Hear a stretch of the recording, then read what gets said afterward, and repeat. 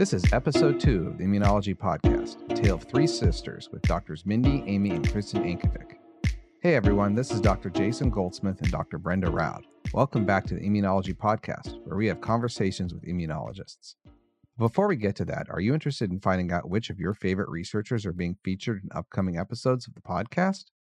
Check out our list of upcoming guests at immunologypodcast.com/guests. To learn more about upcoming episodes with Dr. Carl June at the University of Pennsylvania, Judy Lieberman at Harvard Medical School, and more. Today we have a special guest episode featuring three sisters, Dr. Mindy and Amy Engevik at the Medical University of South Carolina, and Dr. Kristen Engevik at Baylor College of Medicine. We'll be talking about their research and how they all wound up as immunologists. We've also got our usual roundup of recent highlights in immunology news coming up. But first... Looking for in-depth information on cell separation? Download the Cell Separation ebook from Stem Cell Technologies now, a practical guide on everything you need to know about cell isolation techniques, including a collection of protocols. Visit stemcell.com/cell-separation to explore the guide and download the free ebook. All right, well, it's time for us to get nerdy and chat about some papers that we've been reviewing this week. Right, Brenda? I'm looking forward to that. All right. Well, I guess I'm up to bat first. Makes sense because we're going to talk about coronavirus, my new old enemy at this point. And so the title of this first paper to kind of talk about is SARS-CoV-2 in severe COVID-19 induces a TGF-beta-dominated chronic immune response that does not target itself. This paper was from the Masregi lab, and the first author is Marta Ferreira Gomez, and it was in Nature Communications out recently, published on March 30th of 2021. So this paper is pretty cool because it's starting to dive into what I essentially dub the weird immune processes that are happening in COVID. So as you probably know as well, when people get COVID, some people get sick, some people don't get sick at all, really. And then those who do get sick have variable levels of immune response. And that immune response can also drive pathology and lead to a cytokine storm and then prolonged illness. And so it's been kind of a mystery about what generates these different responses in different people. So in steps, this group was trying to do one angle of this. And what's really cool about this is they were able to get a good number, 9-ish patients worth of data to look at longitudinally over time in the ICU. And they parsed these out by different time points. So they kind of looked at patients who had been in the ICU for different periods of time. And that was really neat. Now, the cool part about this paper is that they were able to do this. The disadvantage is that the N is pretty small. It is only this small subset. But they were able to see conclusions by taking single samples from these patients and spreading them out longitudinally over time. And they could still see kinetics. And so that's really cool that you're actually seeing differences in time across people appear in these analyses. And so what they did is of course, since it's immunology lately, single-cell RNA sequencing with UMAP analysis to really look at, and flow cytometry, to really look at the populations that were going on in these groups.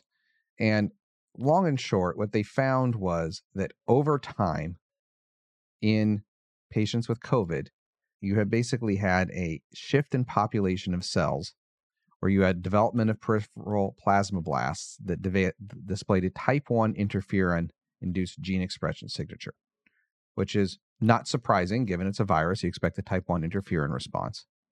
But then what they saw is that over time, you didn't get these high levels of COVID-specific IgA2 that you would want to get. Ideally, in patients, you get IgA2, which is the secretory IgG, or not IgG, the secretory Ig, so IgA, the secretory immunoglobulin, that is going to kind of coat your mucosal surfaces, like your lungs, and protect you from the nasty virus. But here, that didn't happen. Now, mind you, they're picking people who are staying super sick and staying in the hospital. And what it's showing is that people when they don't clear the infection, they progress to a state where their immune cells produce more and more TGF-beta. And so they're building up this TGF-beta over time.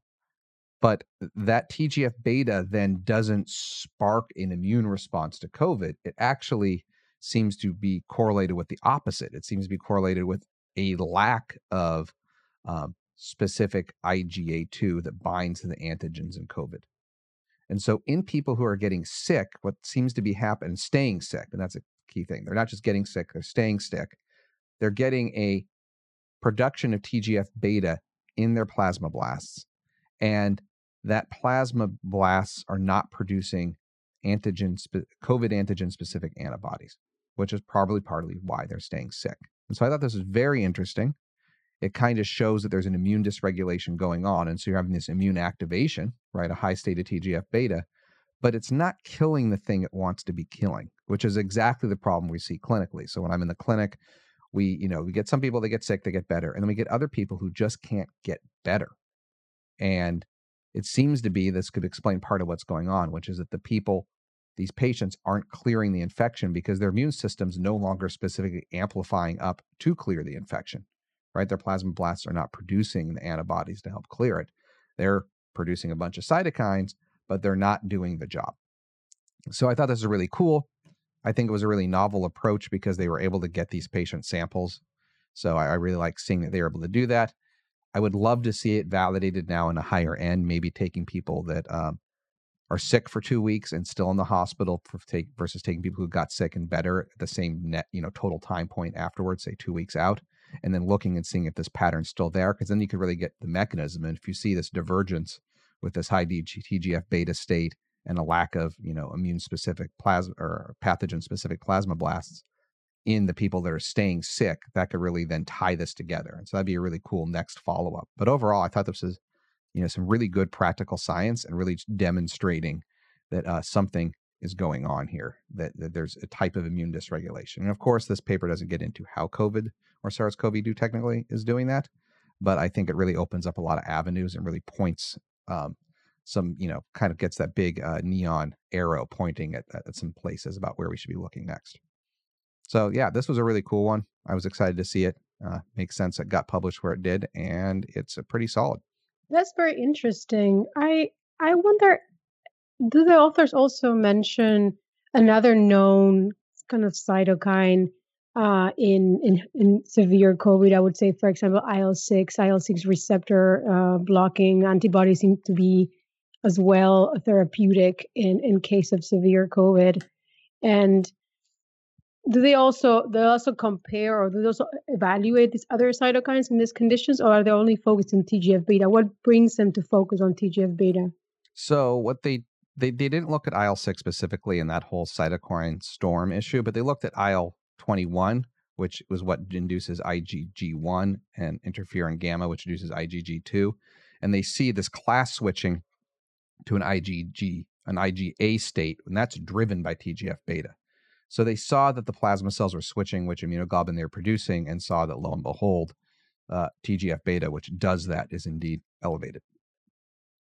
And so they went that way. They were really focused on the plasmablast biology and what was causing the different immunoglobulins to be produced.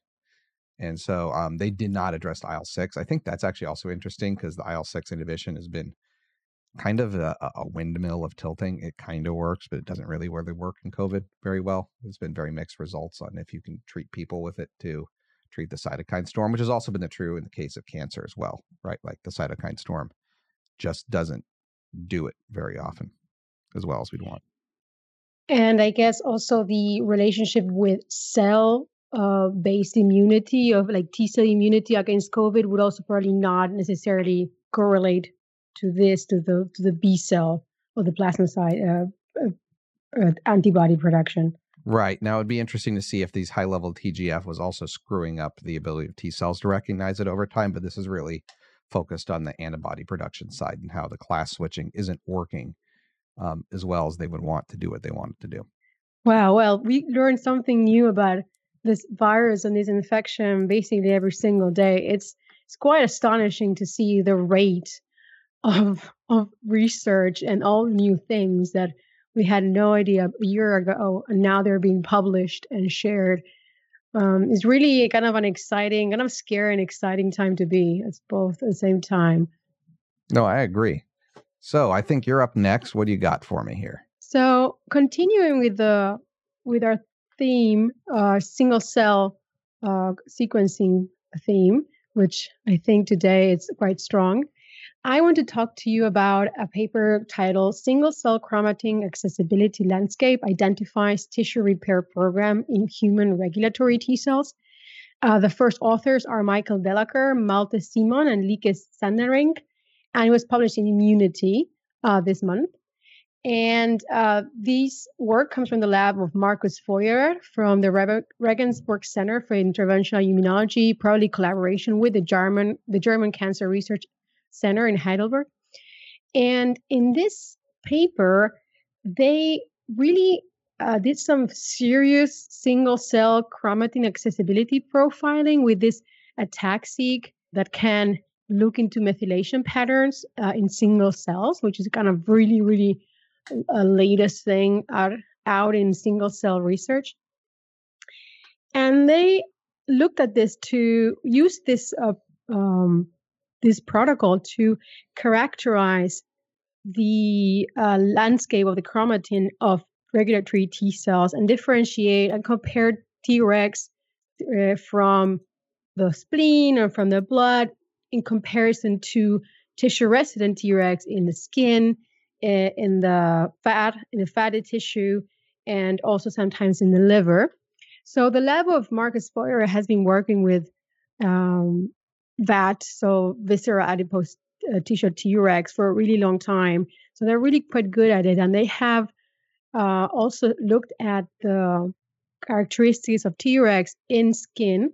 And earlier last year, they actually, this paper is based on a previous publication in which they look at, not at this, not necessarily at the transcription or the transcriptome of these cells, but they look at the chromatin accessibility profile, so the methylation of the chromatin, and they find that they can identify a subset of Tregs in the tissue that are characterized particularly by the expression of the IL-33 receptor, ST2, and that they are related to a tissue regenerative profile. They look at them and they show that they are probably tissue thymus derived. They are different from peripherally induced Tregs that they can, for example, identify in the colon. And they really characterize this population through their methylation patterns. And what they do in this paper is they look a little bit closer again into these Tregs from different organs, from the spleen, from the lung, the colon, and from the adipose tissue. What they do is they also look at them in humans. So they find this. After identifying this profiles, they look at human cells, and they can also show that Tregs have this profile that really identifies them as tissue resident cells. And what is very interesting is that they find certain markers that are also related to very active, what are also known as these effector Treg subsets. And I think here I want to really highlight one CCR8, which has also before had been associated to Tregs in tumor tissues. And they also find these ones as really tissue resident cells. And I think the nice point that they make is that when they compare T cells from skin and T cells from, for example, tumors, melanoma tumors, they show that a lot of these characteristics that are found in Tregs in tumors and have been much studied are actually seem to be a more general property of Tregs in the tissue. And the fact that the Tregs seem to also express a more of a tissue regeneration program seems to be kind of an explanation of why they can be so detrimental to the immune response in tumors, because they are probably sustaining the tumor by providing these factors there.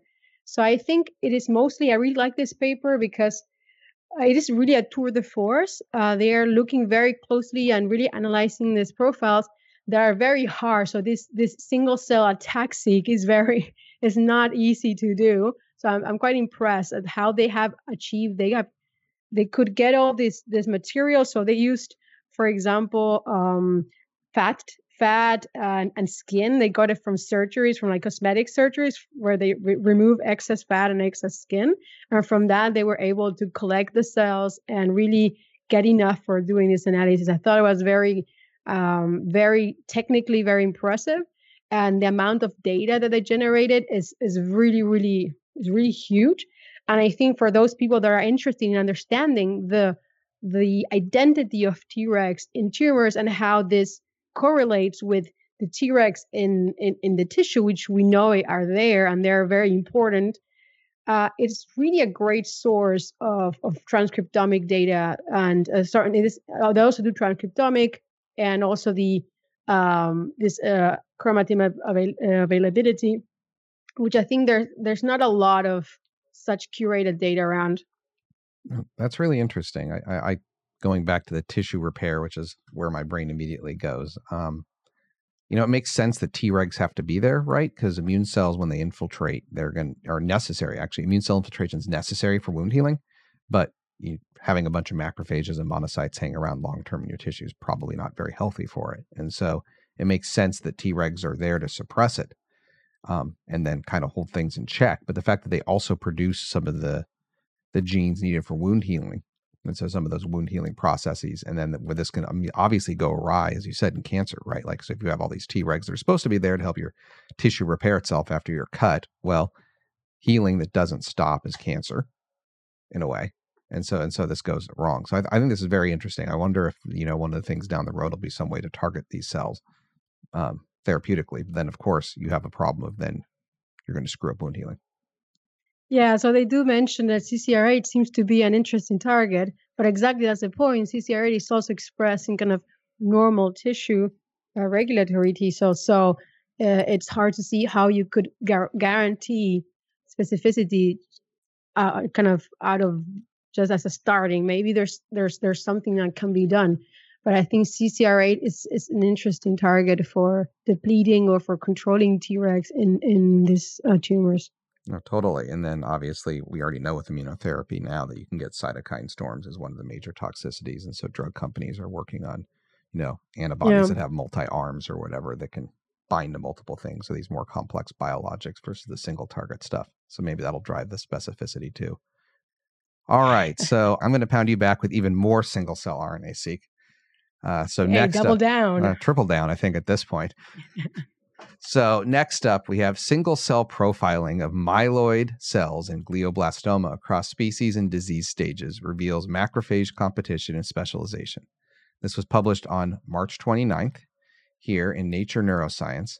First author is Anita Rita Pombo Antunes, and it's the Mohavedi Lab.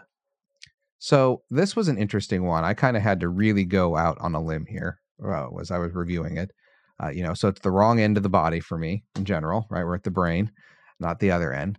It is cool, some cool single cell RNA-seq, which I enjoy, but they really kind of did a deep dive on different types of macrophages. So specifically comparing monocyte-derived and microglia-derived macrophages in the setting of glioblastoma. So glioblastoma is a pretty nasty, aggressive primary brain tumor. It's refractory immune therapy. You get, surgery and radiation and chemo, and then recurrence generally then happens, and then you die. And it's really how much time you can buy. So it's pretty nasty and ugly. There's a lot of drive to get immunotherapy to work, but as you know, the brain's an immuno kind of sacred place. And so it hasn't worked so far, and understanding the immune environment of these tumors are living in is going to be important to developing proper immunotherapy. And so that's where this group comes in, and they're trying to really understand from a innate cell perspective what macrophages are doing what and where. So the brain has a whole bunch of different macrophages in it. There's microglia type macrophages in the parenchyma, and then border-associated macrophages in the border regions of the brain. And microglia are derived from the yolk sac, but border-associated macrophages have a distinct transcriptive profile, and some populations originate from the bone marrow. So just like we were talking with the gut a second ago with Tregs having, there's these peripherally derived Tregs and then thymus, or you can almost think centrally derived Tregs. You also have different ways that the bone marrow or different ways that macrophages are derived. And so what they did here is they looked at progressive tumors, so first stage, second stage tumors where it recurs. They looked at, and mostly using human samples, but then validating some of this in mice, and what happens over time during the disease progression of both these two populations. So because they all, we all like acronyms, I'm going to try to avoid them here. So you have tumor-associated macrophages, TAMs, but you have microglia and monocyte-derived TAMs. And what they found is that both populations exist at any given time. And they didn't have a ton of patient samples to really validate every shift that happens as disease progresses. But what they were able to show really interesting is both of these sets of macrophages exist. And most interestingly, there are subsets that they kind of shift around depending on what you do to push the system. But there's this homeostasis to maintaining macrophages. And what was most interesting is when they did something called a CSFR1 blockade to deplete one group of macrophages, the other group came back. So I believe if you depleted the monocyte macrophages, the glial-associated macrophages took over, which can show you part of the reason why immunotherapy doesn't work very well, is that there's a whole other army of macrophages ready to go if you deplete one set, and those all exist in the microglia in the brain to begin with. They also found that microglia-derived macrophages were predominant, tumor-associated macrophages were predominant in the new tumors, but then became outnumbered by the monocyte-derived macrophages after recurrence, especially in the hypoxic tumor environment. So as the tumor gets more and more hypoxic, more and more necrotic, more advanced, you get more and more monocyte-derived TAMs with infiltration as opposed to these microglia-derived, which you can think of kind of being there from the beginning. So this paper is pretty cool, and it kind of does a landscape. There's not a lot of mechanism here, but I think this idea that one macrophage will compensate for the other is really neat. I think that shows A, the body has redundancy in a way we often forget about, and B, that redundancy often makes, when we try to treat things and deplete something or undo something, very hard to overcome. So, being a chemist by nature, I always think about equilibrium. And I think people forget that the body tries to maintain equilibrium and will do whatever the hell it can to do it. And we can try to push on that. And sometimes medications are great because something's out of balance. Like you have too much blood sugar because you have diabetes. And so you get insulin and that restores equilibrium. But these tumors exist in equilibrium already because that's how they grow, because they are in equilibrium with the system. And so pushing it out, there's all these compensatory mechanisms that try to keep it there. And so understanding that is pretty interesting. And I think a really kind of a key insight. You say there was not a lot of mechanism. Do they know what brings this monocyte-derived TAMs to the site, and whether these are helping or hindering the kind of the growth of the tumor, or how does that relate to the kind of the survival of the patient? So TAMs are generally bad. They promote the tumor and both types, and I don't think they found like one was helpful or one was harmful.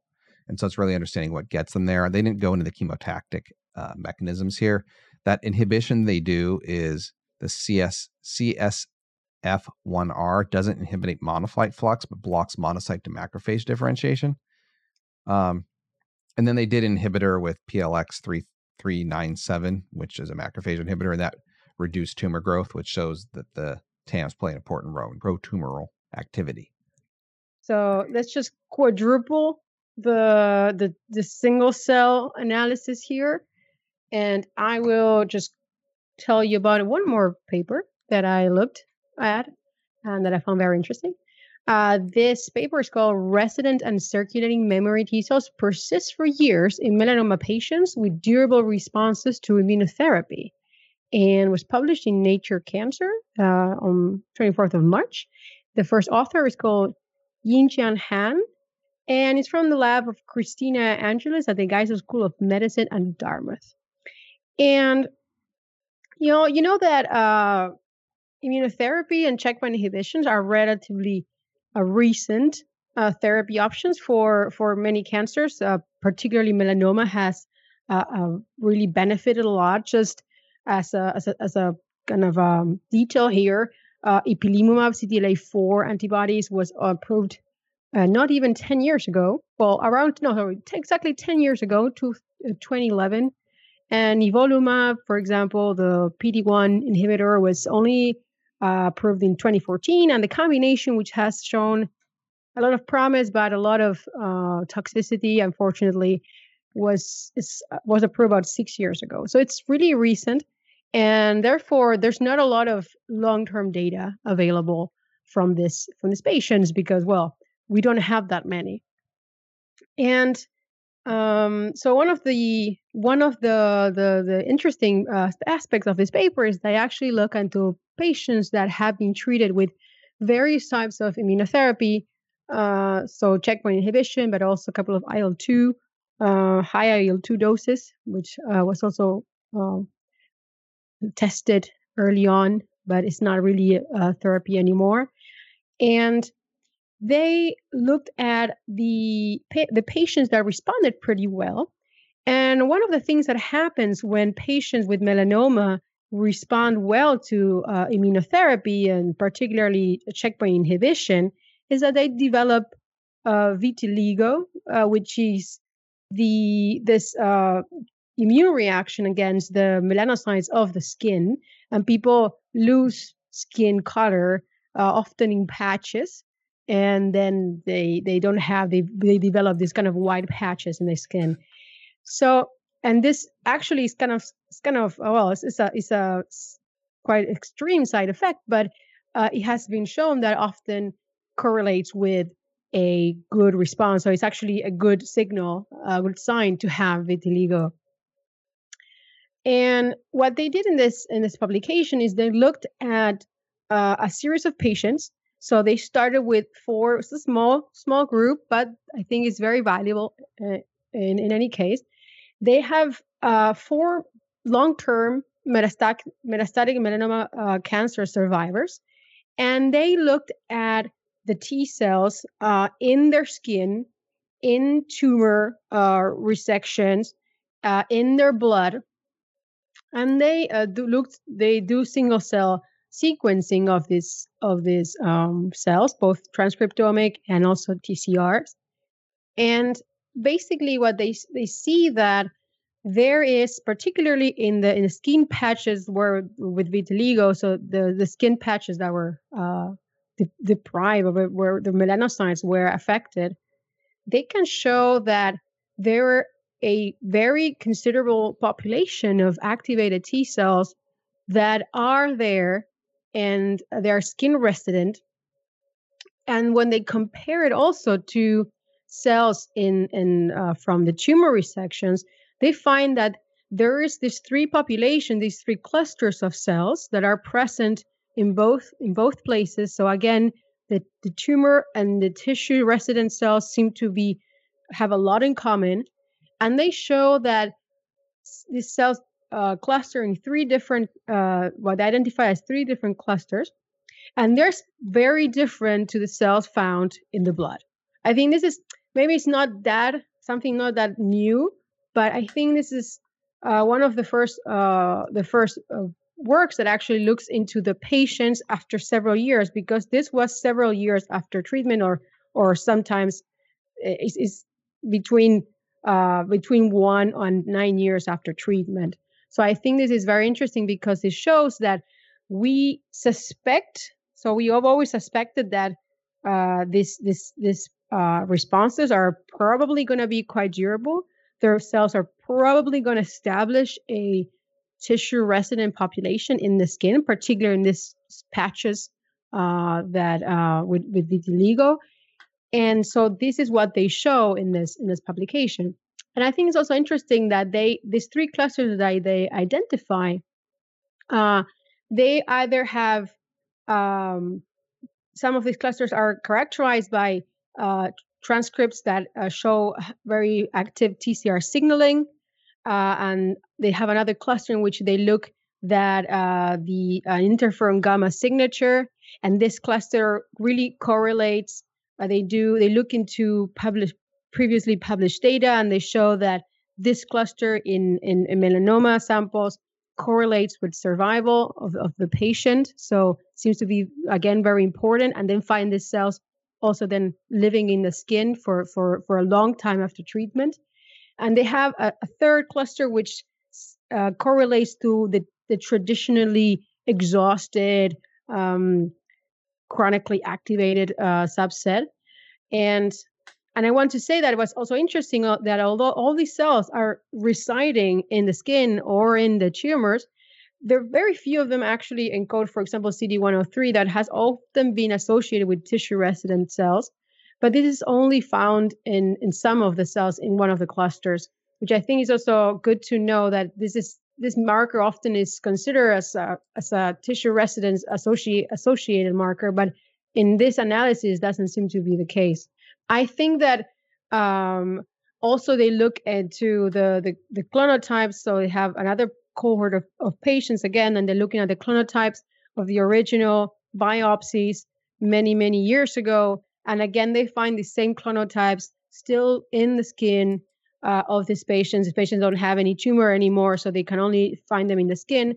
And they also find a subset of effector T cells that are clonally related to the cells in the skin, which suggests that maybe the skin also serves as a reservoir of antigen-specific cells, because and these cells can, to some extent, circulate in the blood and maintain surveillance in the whole organism. I think it's really very nice to see after all these years that these patients really, you can prove that they have a demonstrable resident memory in their skin, and that correlates with the side effect, this on target off tumor effect of attacking melanocytes, for example. And so I think again it's a really great source of information, of really nice data set for those people trying to understand tissue residence and the longevity of these T-cell responses. So kudos to the authors. That's super interesting. I think the idea that the skin is serving as a reservoir, in this case because it's melanoma, but there's a reservoir at the site of the normal tissue, as it were, in relation to the tumorous tissue that serves as an immune reservoir, is fascinating. It's also really cool that they use vitiligo as a marker. It's kind of genius to use that process because it makes sense, right? You're going to have some cross-reactivity and deplete healthy melanocytes. And of course, just to point out, the most famous person I can think of with vitiligo is Michael Jackson, or was Michael Jackson, who was known for having it, and that's why his skin changed color over time. So just, throwing that little dating myself back here. Right, but he did not get checkpoint inhibition for that. I assume. No. He was sadly deceased by the time I think most of these drugs were really on the market. But anyways, we're going to be speaking here soon. We're done with the roundup. We're going to be speaking here soon with Doctors Mindy, Amy, and Kristen Engevik in just a moment. But before we get to that, explore scientific resources for your immunology research at the Stem Cell Technologies Immunology Learning Center. Choose from different research areas and find expert interviews, technical tips, educational webinars, instructional videos, and much more. Visit stemcell.com/immunology-research for more information. Hey, Jason, do you have siblings? I do not, sadly. I have 2 children of my own, though. If you had a sibling, would you imagine, going business with them? Well, my son would probably kill my daughter, or my daughter would probably kill my son, even though she's younger at this point. So no. Well, because our 3 guests today have a very interesting story. So today we are joined by doctors Mindy Engevik, Amy Engevik, and Kristen Engevik, which you might have guessed are sisters. And they are 3 scientists, and they all work with gut science. So Mindy Engevik is an assistant professor at Medical University of South Carolina. And she did her PhD at the University of Cincinnati and then also worked at Baylor College in Houston. Amy Engevik also did her PhD at the University of Cincinnati and is now moving to work at the same place as Mindy at the Medical University of South Carolina, where she's also opening her own lab. And Kristen Engevik also did her PhD at the University of Cincinnati and is currently a postdoc at the Baylor College of Medicine. Doctors Engevik, it's so nice to have you today. Oh, thanks so much for inviting us. This is a great, fun opportunity. And Brenda, I have to say, when I first met them back, I think at DDW in 2018, it was confusing because I kept seeing people in the hallway with the same name tag, but the first name kept changing. And then I realized there were multiple of them and they were all in the same field. And then at Keystone in 2019, we got to sit down and I've been endlessly fascinated by the differentiation process that has led to this event. Let's put it that way. I heard somewhere that Amy and Kristen got into kind of biological sciences by working with Mindy in the lab. Is that correct? Yep.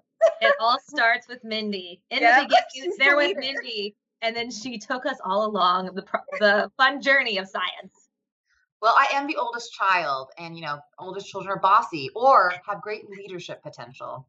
Are you saying you recruited them as labor in the lab as like an undergrad or high school student and just had them pipetting in the summer?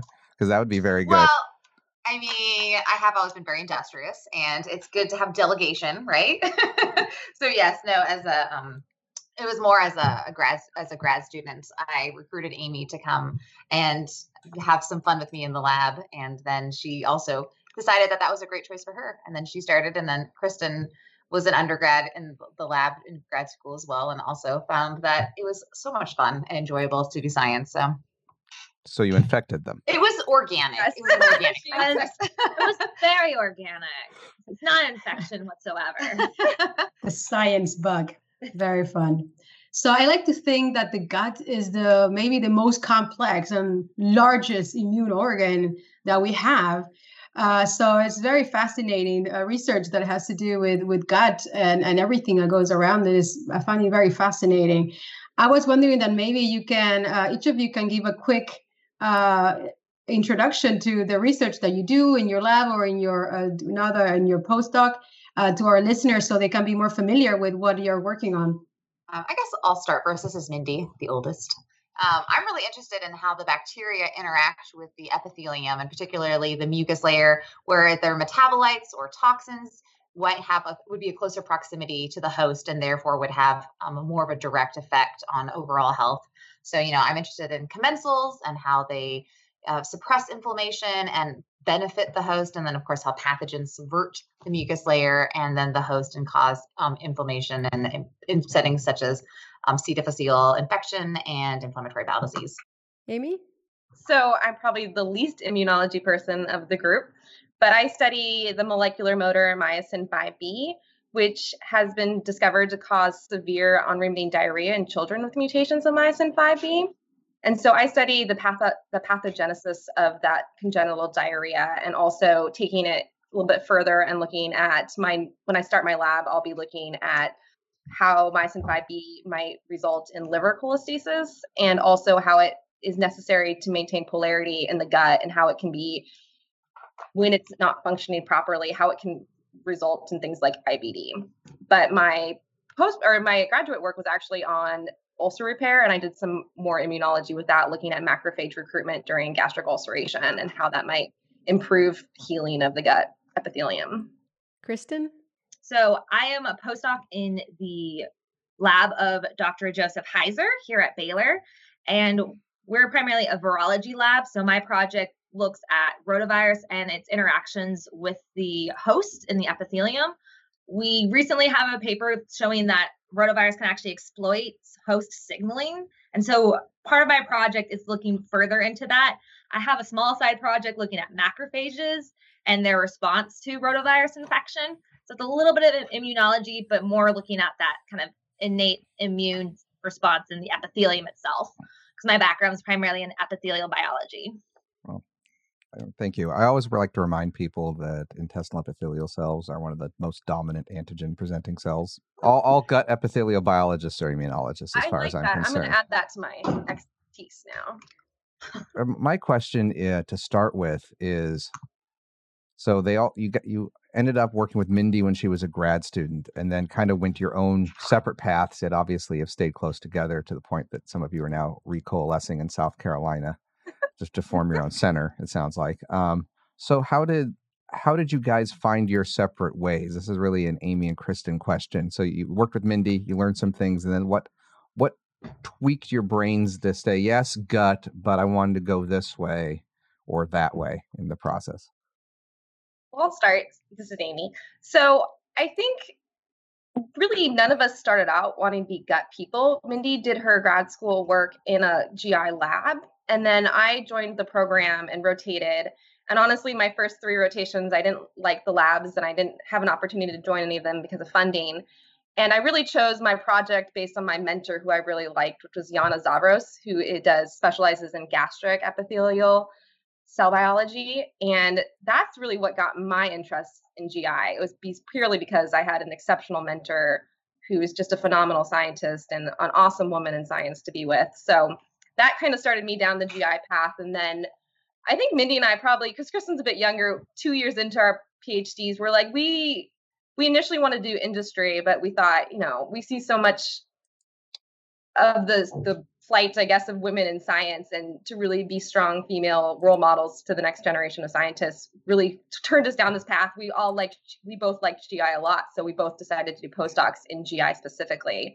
And GI is such a great community. I think that the GI biologists and GI scientists are some of the best out there. I think it's a niche and they're really collaborative and really supportive, I think, of each other.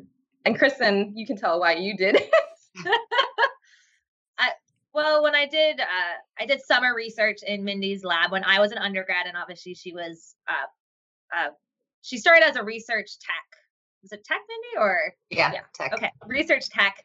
I sometimes get the titles mixed up. And then as a grad student. And so I really did enjoy the gut itself. I really enjoyed doing bacterial work with Mindy was really fun, and also kind of adding more application to what I was learning in my courses. And then I decided to join a lab that neighbored where Amy's did her PhD, where we did a little bit different, and we did more microscopy and the gut and using the kind of more stomach in terms of doing in vivo imaging and also doing in vitro with organoids. And I really enjoyed that kind of work. And then kind of adding to what Amy said, or kind of supporting, I really do like the GI community. I think it's definitely fun and a really great supportive group.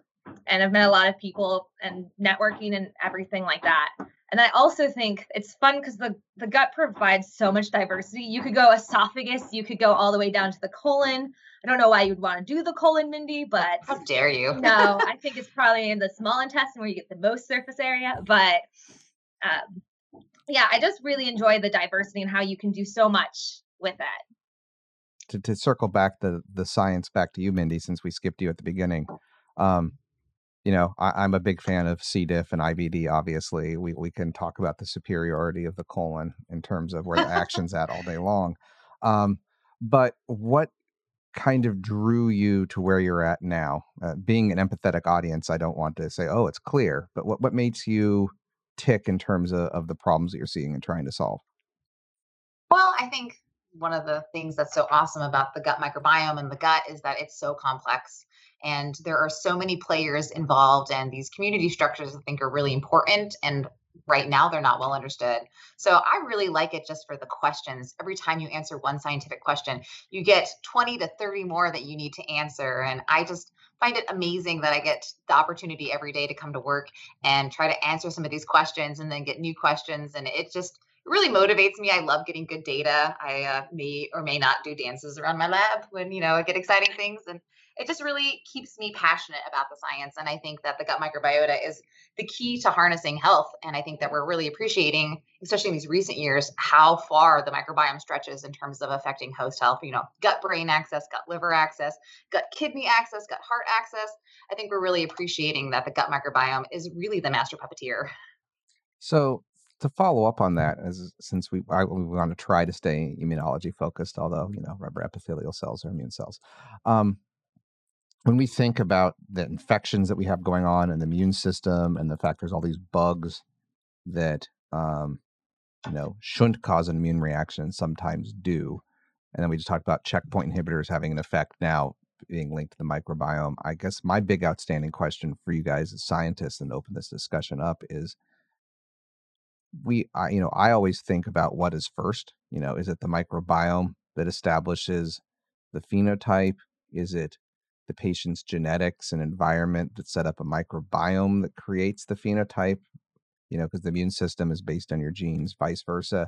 I don't think there is a right answer, but I wonder how you guys think about this more globally. It seems to be a feedback loop, but how do you go about teasing this apart? Anywhere from, a rotavirus infection and the fact that that's going to then cause dysbiosis afterwards with all the diarrhea that you get, or even these, syndromes in children where they're going to have massive diarrhea, but that's going to affect their microbiome and probably cause even more inflammation that keeps going. So I can give you each a shot and maybe talk about how you guys tease this giant ball of complexity apart. I guess I'll start first. This is Mindy, the oldest. I think that actually the genetics of the person really makes a big difference. My PhD work was on intestinal ion transport. And if you knocked certain ion transporters out in mice, they had very diverse effects on the gut microbiome. If you knocked out the sodium hydrogen exchanger isoform 3, you no longer would get proper hydrogen excretion. So you had a very basic pH. It also caused, an accumulation of sodium, and you got diarrhea, and that definitely had a huge influence on the gut microbiome just with that one mutation. So I tend to think that the host genetics really controls the environment, which controls the microbiome. But of course, then the host also controls the diet. And diet is a huge component, I think, of what the microbiome is in every individual person. And it's been shown that diet can change the microbiome within 24 hours. So that's pretty dramatic effects depending on what you eat, where you live. So I think there's a lot of factors and it's complicated, but I think that's where the advent of germ-free mice really come in and be able to allow us to ask those questions. What does this certain microbiome do in response to the host? Or if you put into a genetically deficient mouse model of something, how does the microbiome shift in relationship to how the host changes the environment? And then, of course, the organoid model or the enteroid model is really a phenomenal tool for us to be able to ask what microbes do individually to the host epithelium, or how they respond in a community structure. So I think we're getting to get some of those tools to be able to ask those really complicated questions, but it's a pretty exciting time to be doing science in the microbiome and in the GI field. Okay, I'll go next. Amy, the middle child. So I think it's really a chicken and egg situation, right? Who knows what really comes first, but I tend to agree with Mindy that it probably is genetically set by the host first. The epithelium and the genetics really impact it.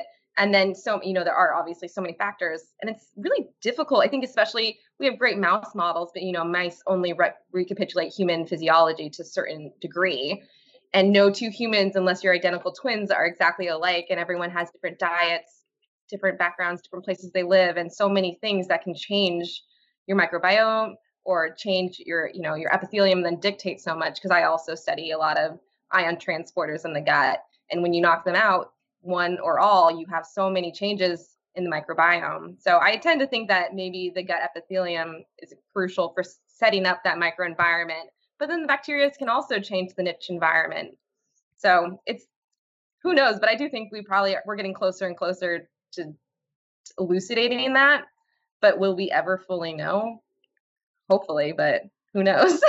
So as a follow-up, have you guys, I've been starting to play with the air-liquid interface system to get it to co-culture with bugs. I don't know if you guys have started to play with that at all. It's on my bucket list of scientific things, since, right now throwing bugs on organoids doesn't really go well because you're just giving a whole bunch of bacteria to the basolateral surface of a epithelial cell, and they kind of hate that. I don't know if you guys have played around with that at all or been thinking about it as a kind of a technical thing, but to jump into stem cell podcast and immunology.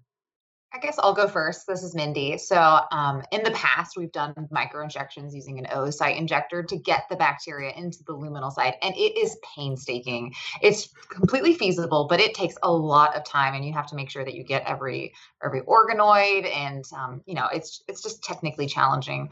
But Amy will be talking to you a little bit more. She's been doing extensively the air-liquid interface for pig organoids, which seems to not differentiate unless you give them this additional stimuli. Amy? Oh, wow. You just took everything, Mindy. Okay. So yes, so we made a model of a mutation in myosin 5B in pigs that recapitulates a human MVID mutation that's found in the Navajo Nation. So these kids have severe diarrhea, and our pig model really recapitulated that. But when you grow intestinal organoids and these are neonatal pigs because they get severe diarrhea, when you grow them, they don't fully differentiate in 3D matrigel. And so you don't get a really well-defined brush order, and they seem to have some oddities. And so we put them in transwells and we grew them on an air-liquid interface, and they ended up getting normal brush border packing, presenting the right transporters where you need them in the gut. And so they really did seem to recapitulate better under an air-liquid interface that I couldn't get in 2D submerged cultures or in 3D organoid cultures. So I think it's a great tool.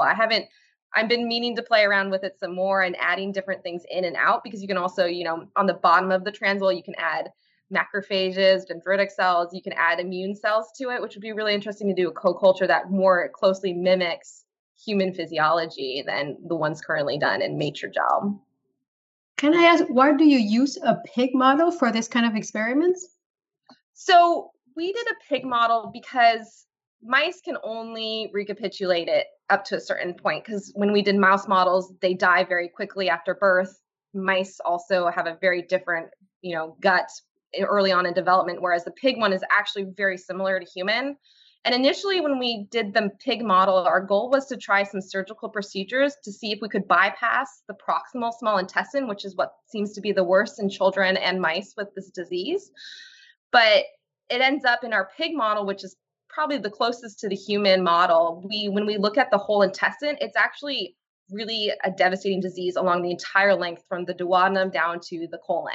Whereas in mice, it seems to be pretty much the proximal, so the duodenum and the jejunum is messed up. So our thought was to extend the ileum and see if we could restore transport of particularly water.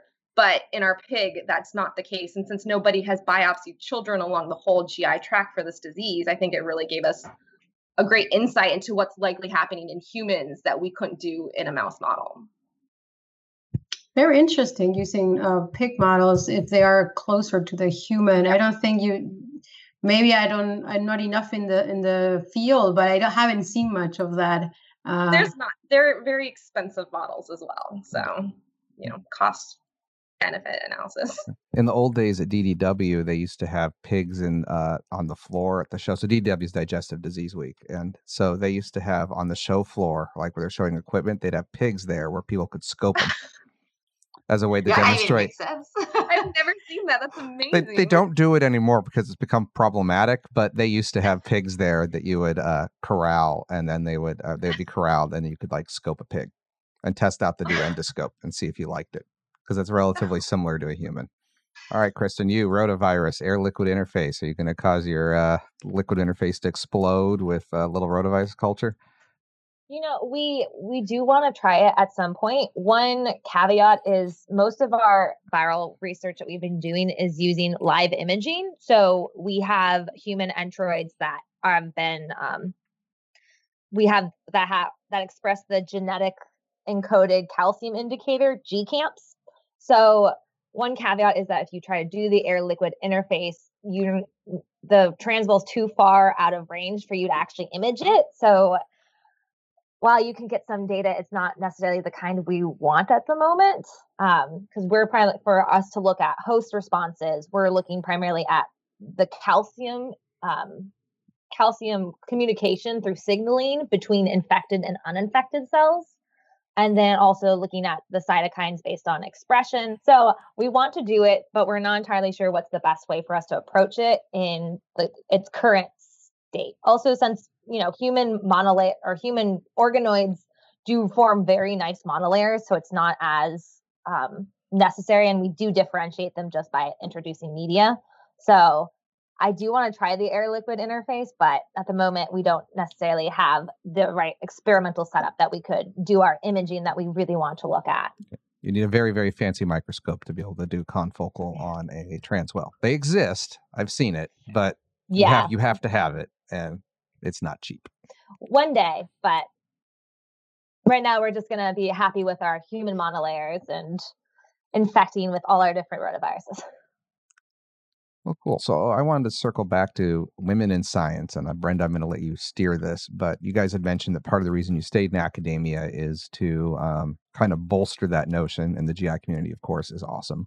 So I wanted you guys to comment on that, explore that a little bit more. Like, how do you think you can make an impact? What do you see are the current barriers? Even why in academia versus industry or government or something else? Why is that the battlefield of choice? I mean, growing up, I didn't know any female scientists personally. And I think starting my graduate school and being in a lab with a female PI, it really opened my eyes to a lot of the inherent sexism, I think, especially in science and academia. Women are less funded on R01s if they're last author on papers. They tend to be rejected more just based on name alone, female names. And I think a recent study came out in Nature Communications, I believe, that said that female PIs are worse mentors. And so, I think there is this culture where they think that, and I think a lot of women too think you can't do it all. You can't have a family. You can't have a good life balance. And I get academia is very difficult, but I think the more women that do it and do it successfully, the better it will get. And it might not be our generation, it might not be the next one, but I think that, 30 years from now, 40 years, I think it will be a big turning point. And I think more women are entering PhD programs now than men, but still there's a huge dropout after the postdoc level. And I think that really motivates me. There's days where I don't love working late, having long hours, putting in grant applications, writing those papers. But there's days where I absolutely love my job, and that keeps me going. And knowing that I think there's other women who are incredibly talented out there, and if I can help and support them and give them any kind of emotional support. And I think the GI community does that really well. We have some close friends who are all in our young, investigator stage or late postdoc, even late graduate school. And it's so helpful to have other women that are going through the exact same thing, that you can call them up and just, even vent a little bit, or, come up with ideas to how to solve these problems. What should we do for the next trainees that we have to make sure that they don't encounter these same obstacles? So I love GI science, and I really do love what I do. And it's so much fun doing it with my sisters. I think we have a very unique teamwork system where I can call Mindy up at 1, 2 a.m. and be like, I need you to review this grant before I submit it for typos. And she'll do it. And so that, I don't think I could do it alone because it's tough. But to have two sisters who do GI and who come out with different angles, we bounce ideas off each other all the time. Mindy does so much microbiology and teaches me things and gives me ideas that I wouldn't normally have. And Kristen with rotavirus and calcium signaling. I think it makes for really fantastic collaborations, and I think it makes us all better personally. Yeah, I'd like to chime in. This is Mindy, about the environment. That's actually one of the reasons why I really wanted to have my own lab, was because I saw, particularly at Baylor College of Medicine, Dr. Mary Estes has created this phenomenal group of primarily women PIs that are so supportive of each other, have a very shared interest. They do lab meetings together, and they're very invested in each other's career development. And I really admired that. And that's something that I would like to have here at MUSC, is, a group of, very collaborative, helpful people that really want the success of other women. And I think that we can start building each other up and, being there, like Amy said, even preventing, but having a supportive environment, I think, is going to be really key for getting women up to the next stages and to have them progress in their careers. So tell me, Kristen, you are a postdoctoral fellow, so you're not in the stage of having your own lab or directing your own people. But in your position, what do you think are the challenges or the kind of help that a person in a PI position can give you to help with your career or to help you move on with your work? I mean, that's an excellent question. I think definitely kind of chiming off what Amy and Mindy were talking about, how really support and how the GI community gives support. And obviously, when you have a mentor, you really want them to be very supportive. And unlike, in your PhD, you definitely need a more hands-on mentor to make sure you get the grasp, you understand scientific reasoning, and are able to make your projects work. Whereas I think now as a postdoc, I have a really great mentor, Dr. Joseph Heiser. He's amazing. I never really thought I would have such a great mentor. And he's very supportive of his trainees in general. We're a smaller lab, so there's only about 5 of us. but he's really supportive and kind of allows me to have independence, which is very helpful, especially since I do want to eventually join the sister lab and have a collaborative lab between Amy and Mindy, and then using my skills in like calcium imaging. And I'm a budding virologist, so I can't say I'm a full virologist yet, because as a second-year postdoc, I don't think I have a full grasp yet of all the caveats of virology.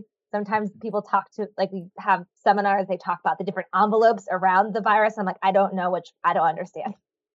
But I would say definitely having a really supportive lab and environment, because I think definitely another reason I want to stay in academia, because I want to make it more a supportive kind of environment for trainees and also for like young investigators and even the more senior, because I think there's definitely been some like programs that I've run into. It seems to be more like a depressed environment where everyone is just so tired and exhausted, and life is just a complete misery throughout your whole PhD.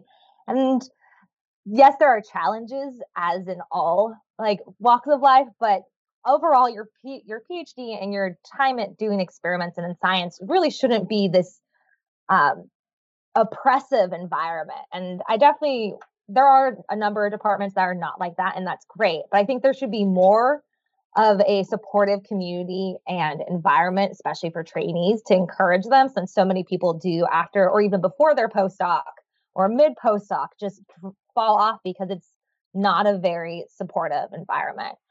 Well, I wanted to follow up with the pink stork question, as to say, instead of the big pink elephant. So my wife's also a scientist, and we've had to navigate having children and how to balance that. So neither career really took a hit. But right now in the pandemic, a lot of people, especially women, have really taken a hit because they've had to, step out of work and take care of childcare duties. And I know that's especially a problem in the postdoc timing, right? In grad student postdoc, which is when people tend to have children, and then balancing that with tenure clocks, publishing. It's not like the timelines currently accommodate this. I know the NIH has started to by giving people an extra year for K99s to be eligible. But thinking about that kind of giant issue, since biology is biology and timing is timing, and the careers and that timing just line up, what, as women in science, what do you think we can do to approach that problem in a sane way? Because obviously it can't be no one have children, because then we as a species don't exist. And it also can't be, well, people who have children just have to not work, because then that's the whole problem we're in. So what do we do about that?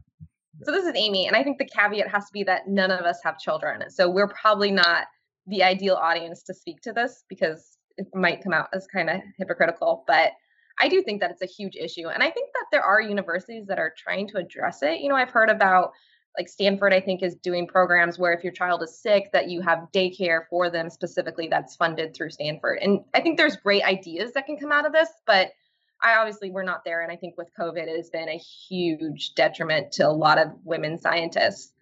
I'm hoping that NIH will address that. And I think there's a lot of amazingly brilliant people in science. And so I think if people can think about it more and come at it from different angles too, I think that there is obviously going to be solutions to this problem. We haven't gotten it yet, but hopefully, I think it's obviously a pressing issue. So one of the things that we've heard from some of our friends that do have children that have been very helpful is that, at least one of our friends who's a senior postdoc, when she went on maternity leave, her PI before she left helped by getting her a tech, so that she could continue on her experiments. She could direct the experiments, and she could get the data and go over it and kind of act as her own PI, which is ultimately what she wants to do. So it was an amazing training for her. It didn't slow her productivity down during her maternity leave. I mean, I thought that was a fantastic idea, and it seemed to be really supportive of her. Yeah, but that sounds like a very good strategy. Thing, and that's something that it's attainable. You can find and you can fund a technician as part of a maternity leave package, right? I think that's something that many places can actually put into work and would have a great impact. Because otherwise, it's not fair if women have to take this huge toll on their productivity and their output, and then how can you compete? How can you show your worth if you don't have your hand? There's no hands on the bench. So that's a great example. Conferences now are offering travel for children to come either with you and provide daycare, or they're providing grants, which I think is phenomenal because, conferences too. We're not doing it now, obviously, except for digitally, but they're huge for your career. And I think a lot of women miss out because they stay at home with their children. But now, if you can bring your children with you, or if you can, have extra support to pay for that time when you're not going to be home, I think that's a great way to do. That's very feasible.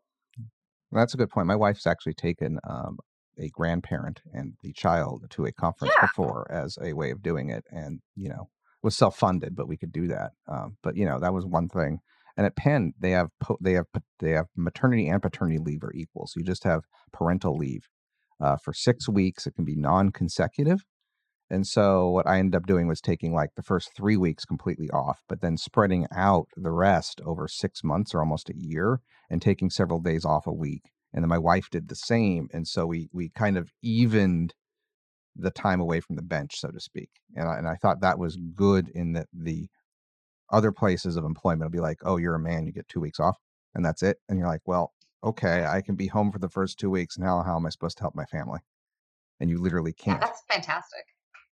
And I also think it speaks to, though, how important it is to have a partner who is also willing to make sacrifices for your career and to help you along. Like Jason, obviously, with you and your wife dividing it up. I think a lot of childcare falls on females alone without the male counterpart. But if you're both willing to make sacrifices and, help out with the duties, I think it definitely balances out. It helps females succeed in especially tough careers like science much easier. And the law has to enable it, or the regulations. Like some men want to and can't because they're not. Right. You're a man, no leave for you. There's many countries in Europe. It's not even more common to have more similar paternity leave or more generous paternity. Maternity leave is always guaranteed, and paternity leave, many countries have very generous programs or amounts of months that you can distribute as the family wants. So I think that's very important. Also, then the fathers get to be parents, which I'm pretty sure most men want to do. So I think that would be a very fair also division of labor, and that would help our humanity, I would say, not only the scientific output, but then how parents can enjoy their children. This was very nice talking to you three. I think your experience and your story is just fascinating. I wish my brother would not pick a biology book, even if his life depended on it. So I'm a little bit envious, I have to say. But so I think it's really wish you a lot of success with your lab and with your future Engevik Enter Center. So hopefully that will pick up very soon. And we were thinking that maybe as a wrap up of our episode, we always like to ask like a couple of questions that are not necessarily science related, but to get to know you a little bit more. So maybe we can start with Kristen this time. So Kristen, just what was the best piece of advice that you've ever been given, either professional or not, that really kind of stuck with you? Well, I guess I'm going to go for the more professional one. I know Amy also already mentioned this, so she kind of stole it from me, but not really stealing from me. I think it's something we've all heard, is that definitely especially if you're going into science or even outside of that, if you're doing any sort of graduate work, make sure that you choose your project not based on the actual project, but on your mentor. That your mentor is it's a very key thing, that if you have a good mentor, you're going to have a good project. Maybe it's not going to be everything that you want it to be, but I'd say a good mentor is far better than an amazing project. Great advice. All right. So, Mindy, we're going to mix it up here. Middle child still has to go last. No. What is the biggest misconception about science that you would like to resolve, if you could? Yes, I think when I was younger, when I envisioned a scientist, I always thought of an older white male with a beard. Because that's all I knew that were like as a scientist, and that's what's represented on TV and in the popular media. So one thing that I really am hoping to do is give this idea that science is all different sorts of people. There's so much diversity in terms of race and ethnicity, gender, and of course even just personality types. A lot of social media and television portray scientists as nerds that are introverts and that are not outgoing. And I think that takes both kinds. There's absolutely introverts out there, but there's tons of extroverts in science. And there are some really cool scientists that play in bands and that are concert pianists and that do all these other exciting, interesting things. And that it's not this one idea of what a scientist is. I think that I really hope that people see just the diversity of scientists and the diversity of people that are present in science. Very nice. And then maybe we can end with Amy. So Amy, if you were not a scientist, what would you be? So I'd probably have gone to graduate school for literature. I really like to read. I love classics. So I think I would be like a literature professor. That's very original. Very nice. I'm going to ask one more of everyone just because I can't resist. And that's going to be, if you could have one superpower, what it would be. And so, Amy, you're going to go first this time. We're going to mix it up.